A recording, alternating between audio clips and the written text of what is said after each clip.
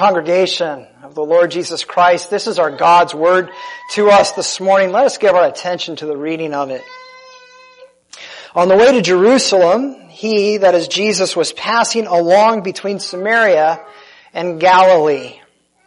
And as he entered a village, he was met by 10 lepers who stood at a distance and lifted up their voices saying, Jesus, Master, have mercy on us.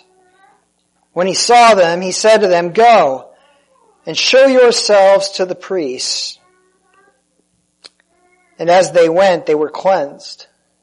Then one of them, when he saw that he was healed, turned back, praising God with a loud voice, and he fell on his face at Jesus' feet, giving him thanks. Now he was a Samaritan. Then Jesus answered, Were not 10 cleansed? Where are the 9? Was no one found to return and give praise to God except this foreigner? And he said to him, Rise and go your way. Your faith has made you well.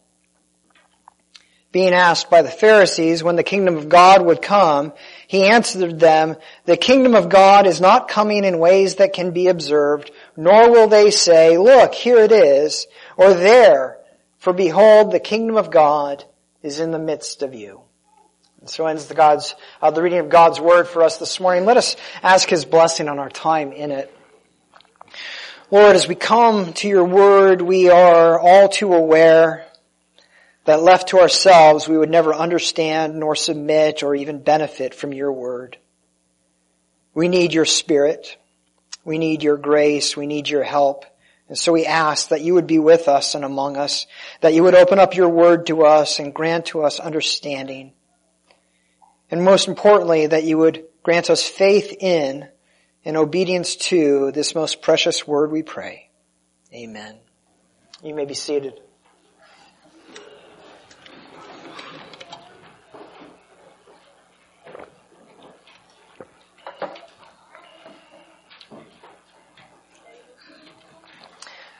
I think 2 Kings 6 is one of those passages in the Bible that kids love because it captivates them. And their imagination when they hear it. It records for us this episode where the king of Syria had been trying time and time again to attack Israel, and every time he was foiled. And it turns out it was because the Lord was revealing to the prophet Elisha, Elijah's successor, what the king of Syria was going to do, and Elisha would just in turn tell the king of Israel what was going to happen, and they could prepare. The king of Syria naturally assumed there must be a traitor in his midst, because Israel constantly knew what he was about to do before he ever did it. And his men yelled out, No, it's not us, it's Elisha. He's a prophet, and the Lord keeps telling him what's happening. And so the king of Syria decided to take care of this once and for all, and he sent his army, his chariots, his horsemen. And as they drew near to Elisha's servant cries out in fear, certain that death is upon them. And then Elisha said, Do not be afraid, for those who are with us are more than those who are with them. And I'll bet you kids, do you remember what happened next? You probably do. Elisha prayed that the Lord would open his servant's eyes to see what was going on around them, to see the unseen. And the Lord did, and as he did, the servant was able to see on the hills and the mountains around them, angels all coming to their aid. An entire army. Now they had been there the whole time. Elisha knew they were there. But they couldn't be seen with the natural eye. They could only be seen by those whom the Lord enabled to see. Every child who reads that immediately asks, So are there angels surrounding us? How great would that be if the Lord would allow our eyes to see the unseen? Now I think there's a parallel to another subject in the Bible, and it's in our passage, and it's the kingdom of God. The Pharisees bring it up in verse 20. They want to know when God's kingdom will come. God's kingdom is His perfect rule over His people. And it's been anticipated since the days of Abraham. God said that kings would come from Abraham's line and that they would rule over His people. They would punish their enemies, and that eventually all the nations of the world would come and be blessed through them. The prophets foretold the day when this would be fulfilled through the Messiah, when He would bring His rule to His people. And the Pharisees are saying, when's this going to happen? When's this going to be fulfilled? This is not the first time God's kingdom has been mentioned in the book of Luke. In fact, it's been mentioned 26 times so far. The book of Luke opened with an angel telling Mary that Jesus the one being born to Mary, would rule over an eternal kingdom. Jesus' preaching in the book of Luke is constantly characterized as proclaiming the kingdom. And Jesus has told us that His kingdom will require absolute submission. And He's told us 4 things about that kingdom. He's told us that its presence is imminent, that the generation alive in His time will see its arrival. He says it will start small and eventually grow to fill the entire earth. He says it belongs to the weak and to the lowly, and that it's demonstrated through the healing of the sick. And it's these last 2 things, that it's given to the weak and the lowly, and it's demonstrated in the healing of the sick, that help us to see that whether the Pharisees realize it or not, the answer to their question is connected to what He's just done with these 10 lepers. And that's what we're going to see today. As Jesus answered them, He makes it clear that much like the angels in 2 Kings,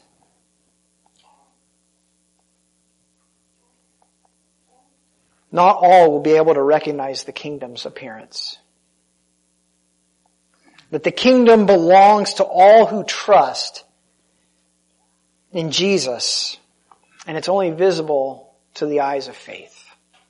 It belongs to those who trust in Jesus, but it's only visible to those whom God enables to see it. And the simple reality is that we have a hard time recognizing God's kingdom precisely because it's not what we think we want. We want a kingdom, first of all, without a king, where we don't have to bow down and surrender. And we also want a kingdom without a cross. We want victory without cost. And Jesus confronts both of those desires and misunderstandings in our passage this morning. So that's what we're gonna look at when we look at the healing of the 10 lepers and the question of the Pharisees that follows. So on His way to Jerusalem, Jesus passed near Samaria. Now Samaria was hated because it was populated by half-breeds. And I know that sounds like a mean term, but you have to understand the background here. So while in exile in Assyria, there's a time where Israel was taken into captivity. They were conquered by the Assyrians, and they were taken up and they dwelt in Assyria. And while they were there, many of the Jews did something the Bible forbid. They married the Assyrian captors. And so for the Jews who didn't intermarry, these who intermarried with the Assyrians, they were worse than Gentiles. Because they were traitors. And so when they came back from exile, when they came back to the promised land, the Samaritans were neither really Gentiles and they weren't really Jews. And so they were hated. And as Jesus comes near to Samaria, 10 lepers come and they stand at a distance. That's because leprosy was contagious. By law, they were not allowed to draw close to everyone else. It was the original social distancing. And so they stood some way off and they called to Jesus. And they called Him Master. Now so far, and in the rest of Luke, in the entire book, it's only the disciples who call Jesus Master. The Pharisees, they can't bring themselves to call him that. They'll call him teacher, but never master. Teacher acknowledges that Jesus might have something useful to say. We hear this all the time today, don't we? I think Jesus was a good teacher, or I agree with Jesus' basic teachings, this kind of vague idea. But master? Master means he's in charge. That he must be obeyed. That he has authority over me, and that I need to submit to him. Now we all want help, but none of us wants to bow our knee. We want a helper, but we don't want a king. You remember that phrase in the book of Judges? There was no king in the land and everyone did as was right in his own eyes, and we all think, actually that kind of sounds a little good. No one telling me what to do, making my own rules, charting my own course, being true only to myself. I kind of like that. But here's the problem. A savior who is not a king is no savior at all. If he can't rule you, then he certainly can't rule over whatever's ruining your life and afflicting you. If he's no more powerful than you are, if he can't claim your allegiance, then how is he going to deliver you from whatever you can't conquer? If there's something more powerful than you in your life, and he's not more powerful than you, there's no deliverance. See, the Pharisees wanted a ruler who could conquer the Roman oppressors, but who would submit to them. It's the genie delusion, right?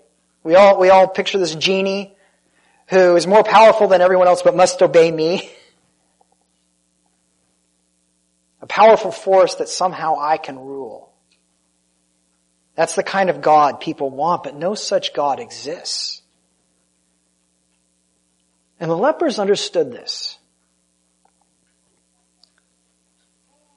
They need someone who's more powerful than their leprosy that afflicts them and that they can't conquer. Someone who can do that is surely worthy of their allegiance and their submission. Someone who can do that is truly a ruler. So they gladly call him master, because if he's not a master, then he offers no hope. And they need a ruler. They need a master. And they're not afraid to say so. There are debates today about whether or not the Bible allows you to know Jesus as Savior but not as Lord. And it's a ridiculous question. If he isn't Lord, if he's not Master, how could he ever save you? See, the Bible's clear on this point. Every knee will bow to him. The only question that's not up for debate is when. It'll either be in this life as a follower or in the next as an enemy. And these 10 lepers, they decide it's better to acknowledge this now than to wait. When they saw Jesus, they saw power, and they saw authority, and they saw hope and salvation. And so they asked him for mercy, verse 13. And he cleansed them, and he sent them to the priest, because the priest had authority to verify that they were truly and really cleansed and healed. He wanted there to be no mistake, for no one to think that this was merely an illusion, or that he was, a snake oil salesman. When the priest declared that these lepers were truly healed, his authority would be vindicated. His power to save would be undeniable. There would be no doubt that he was truly king. But even before they arrived at the priest, their cleansing became undeniable, and these 10 knew beyond a doubt that they had encountered someone truly different. Someone more powerful than they had ever met. Someone more powerful than the leprosy that afflicted them for years. This was no mere man. There was no possible way to confuse Jesus for a genie who could be controlled. He was not obeying them. They were not in charge. He had freely given them a gift. And one of them understood what that meant more than the other 9. There's only one thing you can do when you're given a gift that you don't deserve. When you're shown kindness by one who could just as easily destroy you. You bow down and you give thanks. And he praises God, verse 15. He prostrates himself right before the Lord and he says, thank you. Because he gets that Jesus is more than just a good teacher. He gets that, yes, he's a savior, but he's so much more. He is the king above all kings. But even that is not enough. Because if nature itself obeys his voice, then he must be God. And this Samaritan, this non-Jew, comes and he bows at Jesus' feet.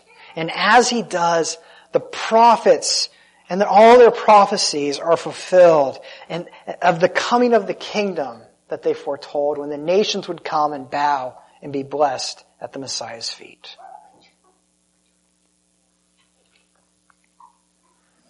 And that means that the kingdom promised to Abraham, promised through the prophets, has come, and that this Samaritan, this leper, this outcast, this nobody has been received into it. And Jesus praises him. He tells him it's because of his faith that he's been healed. Jesus says it's not a matter of ethnicity. It's not a part of being being a part of the right tribe that matters. It's not a matter of being a good and moral, upstanding member of society. That his subjects, his citizens, are those who recognize him to be the king and willingly surrender and bow before him. But make no mistake, what's being signified through this event, what's being signaled, that long-awaited kingdom has come. And that's what makes what Jesus says next so surprising. Because you can see that the Pharisees are making the connection. All the pieces are starting to align, and they can't deny the implications. The kingdom is coming, so they ask the obvious question, when will we see it? And there are so many assumptions tied to that. The people, they were looking for a kingdom, and as they were looking for it, they believed it would bring certain things. They believed that the Messiah would appear on the stage and that he would conquer Rome and its leader, Caesar, in the same way that Moses had conquered Pharaoh and the Egyptians years before. They were looking for military might. They were looking for political power. They were looking for cultural influence. And they believed that the kingdom would be visible, powerful, unmistakable, and irresistible. And can you blame them? Isn't that what we want? Don't we keep wondering why God allows certain people to be in seats of power? Don't we want the church to be the power in the world that must be recognized and acknowledged? Who wants a kingdom that no one notices? Who wants an army that doesn't stop those who would harm you? Which would you rather have? A kingdom that can't be missed or one that's imperceivable? A kingdom like the one sought by the Pharisees or one that resembles the cross of Christ? How often do we think that following Jesus should mean protection from suffering, pain, illness, persecution, anything else we don't want.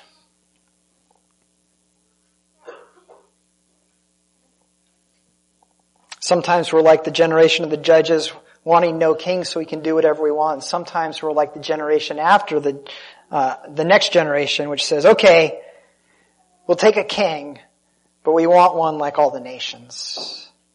We want someone who's strong and powerful and handsome. Someone people notice and fear. We want someone like Saul, not someone like David. And we delude ourselves into thinking that somehow we'll be able to control him, that others will need to fear him, but not us. But what does Jesus say? He says in verse 20 that his kingdom will come in a way that few will notice. And that's because it's not what people are looking for. It's not what they want. And it can only be seen through the eyes of faith. If you want to understand what Jesus' kingdom looks like in this world, you have to look at the one place in this world where he wore a crown. On the cross. The crown he wore had no glory as the world sees. It was woven out of thorns. That's what his kingdom looks like in this world. And it's unattractive to a watching world. It's repulsive to those who think that God's job is to protect us from all trials and affliction. For those who are looking for military might, political power, and cultural influence, it's the last thing we would identify with a king or a kingdom. But what does the Bible tell us? It's by his wounds that we were healed. That we have redemption through his blood. That what man meant for evil, God meant for good. God's kingdom is seen much more in the things it accomplishes. First and foremost, salvation. Not just for Jews, but for Gentiles as well, and even for Samaritans. God's kingdom is like those angels on the mountainside in 2 Kings 6. Invisible to the human eye, and yet present in their midst. Only seen by those eyes whom the Lord opens. But invisible doesn't mean any less real. In fact, in some ways it's more real. Because what we're talking about is something that is eternal and unshakable.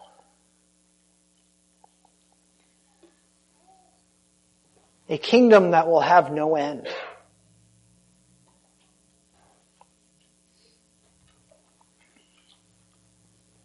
It's for that reason that God's kingdom is much more interested in saving people like this Samaritan leper than it is in storming the gates of Rome or Afghanistan or even Washington, D.C. Because God's more interested in your eternity than he is in the politics of nations. Because God stops and he gives his full attention to those who cry out, Master, have mercy on me, regardless of whether they're powerful, known people, or little unknowns. And what could be greater news than that?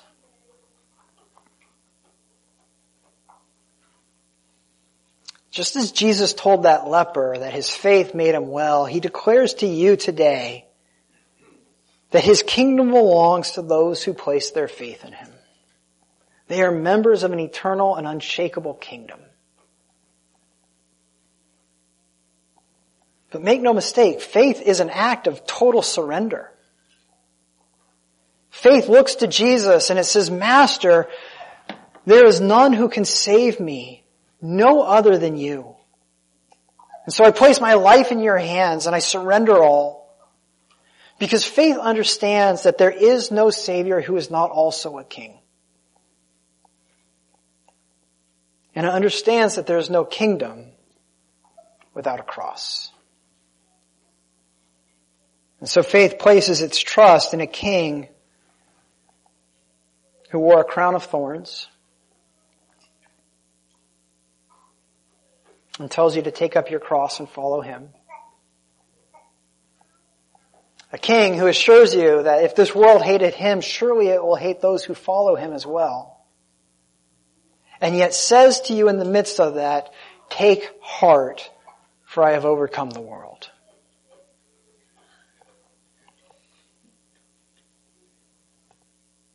Through faith and through faith alone, we find healing, we find life, and we find citizenship in God's kingdom. And while it's primarily seen by faith, the Lord does offer us a way to make it visible this morning. In the Lord's Supper before us, through visible means, through bread and wine, our Lord first reminds us of the price by which he conquered the enemies and bought our redemption. And then the king turns and says to us, his subjects, come and dine at a king's table. I prepare it for you in the midst of your enemies, a place to be refreshed and renewed before you go back out. Knowing that if you sup at my table, you are my subjects and I am your king. And none can truly hurt you, not even death itself, for even death must surrender you at my voice. And that is the greatest comfort there is. And so let us come to the Lord's table and be reminded of our King and how great he truly is. I'd like to ask the elders to come forward. And please join me in prayer. Merciful Savior, mighty King, we bow before you. We confess that we think we want a God we can control, but a God we can control cannot save us. We need a true king whom nature must obey, to whom death itself must surrender. And we find such a king in you, and in you we find salvation. Teach us to see the unseen. Teach us to desire the kingdom you offer, to esteem the eternal over the fleeting, the heavenly over the earthly. For in these alone can we find true peace. Amen.